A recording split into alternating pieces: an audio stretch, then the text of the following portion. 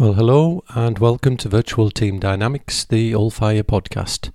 My name is Francis Norman. I'm the founder and principal consultant here at Allfire. At Allfire, we specialise in helping organisations get the most from their virtual teams through understanding how their team members interact. This is episode number 31, and today we're going to be talking about the value of building a strong personal network when working in distributed teams.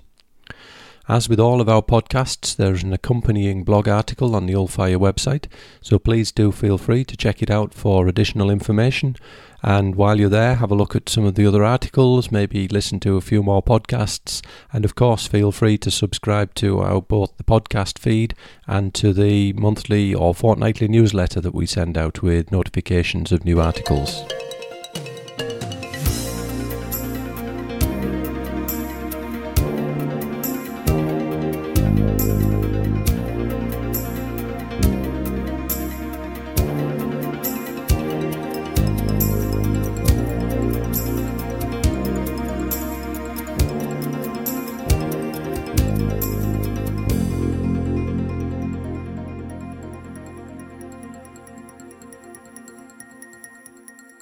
So personal networks in virtual teams. In many ways, the value of these networks is something that often gets neglected by people when they're working in a virtual team environment. Most people will invest a lot of time and a lot of energy in building a personal network in their home vicinity, around the offices where they're based, in their local industry, in their local organisational structure. It's very easy to see the relationship between that network and your employment opportunities and the local commerce and so forth that happens.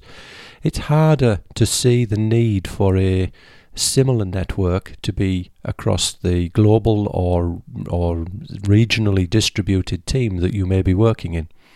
But that said, the value of these teams is just as high, and the value of these networks is just as high as the home-based network would be. And most of the techniques that you would use to build a network in a distributed team, very, very similar to the techniques that you would use to build a local network. But they have to be applied in slightly different ways, and they have to be maintained in slightly different ways. But the strength of that network can stand you in very strong stead as the work that you perform both in your location and in the locations of your virtual network. It stands you in very good stead in terms of when things start to go a little bit wrong, when you need to get questions answered quickly, when you need to be able to exert a little bit of influence without necessarily being there. So why bother building a network like this when you're not going to get the same value from this distributed network as you may do from your local network? Well, realistically, having friends and having contacts in other offices and in other locations, it means that you will potentially get advanced warning of problems that may be coming. You may be able to help your own project work a little bit quicker and a little more effectively if you can get these people to help to exert a bit of local influence. You also get a much better and a much deeper cultural understanding of the way that business is conducted and the way that projects run in these different locations through having this built network, rather than just relying on people that you don't know when you need to reach out for some information. So a lot of the benefits are similar to what you would have in your home culture and in your home office, but they cross more of the cultural boundaries and they cross the time and distance boundaries as well. So it's the same but different in many ways. So how to get the most from them? The first value that you will get from this virtual team personal network is a better cultural understanding. If you're close to and have a friendly working relationship with people working in other parts in your organisation, you're able to access their cultural perspectives in a similar way to the way that you're accessing your own. And if you have the right kind of relationship, you can ask them questions about how the organisational culture and how the local culture where they are differs, and how to get the most when you need to how to get the most efficiency from the people that are working in those offices when you need to access that. It's much better to get that from someone who you've built a relationship with than it is to try and get it from someone who doesn't know you and doesn't understand the context. Similarly, these networks will give you much better access to business insights. You'll be able to access these networks and use them to explain to you how business is conducted where they are, what kinds of, how you would conduct meetings, how you would conduct negotiations, how you would deal with people from different cultures, how the people in these different cultures differ, so that you understand the flow and the pace and the tempo and so forth of meetings and discussions, how to structure emails to get the right kinds of responses, how frequently you need to meet with people before you can get to the point of potentially negotiating a contract. All of these sorts of things, you can get much better insights if you have close relationships with people in the countries than if you don't have those relationships. You can increase your organisational productivity if you have a better understanding of how your virtual team colleagues function, what their cultural drivers are relative to your own cultural drivers, what their preferred communication styles are, how they manage time, how they manage schedules, what the goals and the cultural goals are, and just generally how these people work and how they think. If you really understand how they work, then you can work with them in a much more efficient way and a much more productive way than if you simply assume that they are the same as the people that you live and work with on a day-on-day basis. And then on top of all of these, one of the real benefits from all of this, and one of the real positives, is it can make your working experience so much more enjoyable. You go from working with people who are just there from a purely transactional relationship sense to working with people who are friends, working with people who are trusted colleagues, people who have your back, who will support you when you have issues.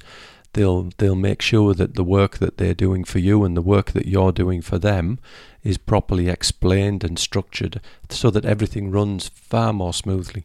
And if work is running smoothly and it's on time and everyone understands what the drivers and the pressures are, that work is so much more pleasant to do. So those are the four principal things in terms of why you should have these networks: the better cultural understanding, the better business insights, the increased organizational productivity, and simply a more enjoyable working experience. So the questions then comes to, how do you build this personal network when you don't actually meet with these people frequently? So the first thing that we would recommend is take some time to talk. So rather than just have what are extremely transactional conversations, and by conversations I would include email, I would include telephone calls, I would include video meetings. Actually take a little bit of extra time when you're on a phone call, when you're in a video meeting, if you've got a bit of time on your hands on an email, to start to build more of a personal relationship with these people. Ask them about their families, ask them about the weather, ask them about current affairs, where they are. Tell them about your own family and the weather where you are and your sporting events and things like that. I would caution, though, to stay against discussing or to avoid discussing, let's say, hot button items. So try and stay away from things like politics, religion, culturally sensitive issues where you may not necessarily have enough of an understanding, certainly in the early days of relationship building, of how these things function in another place, that you can have that conversation without it seeming like you're prying, or without you seeming like you're maybe going to put your foot in it, for want of better expression, and say something that you may come to regret. Use the opportunities of the occasional face-to-face meetings that you may have to help to build relationships.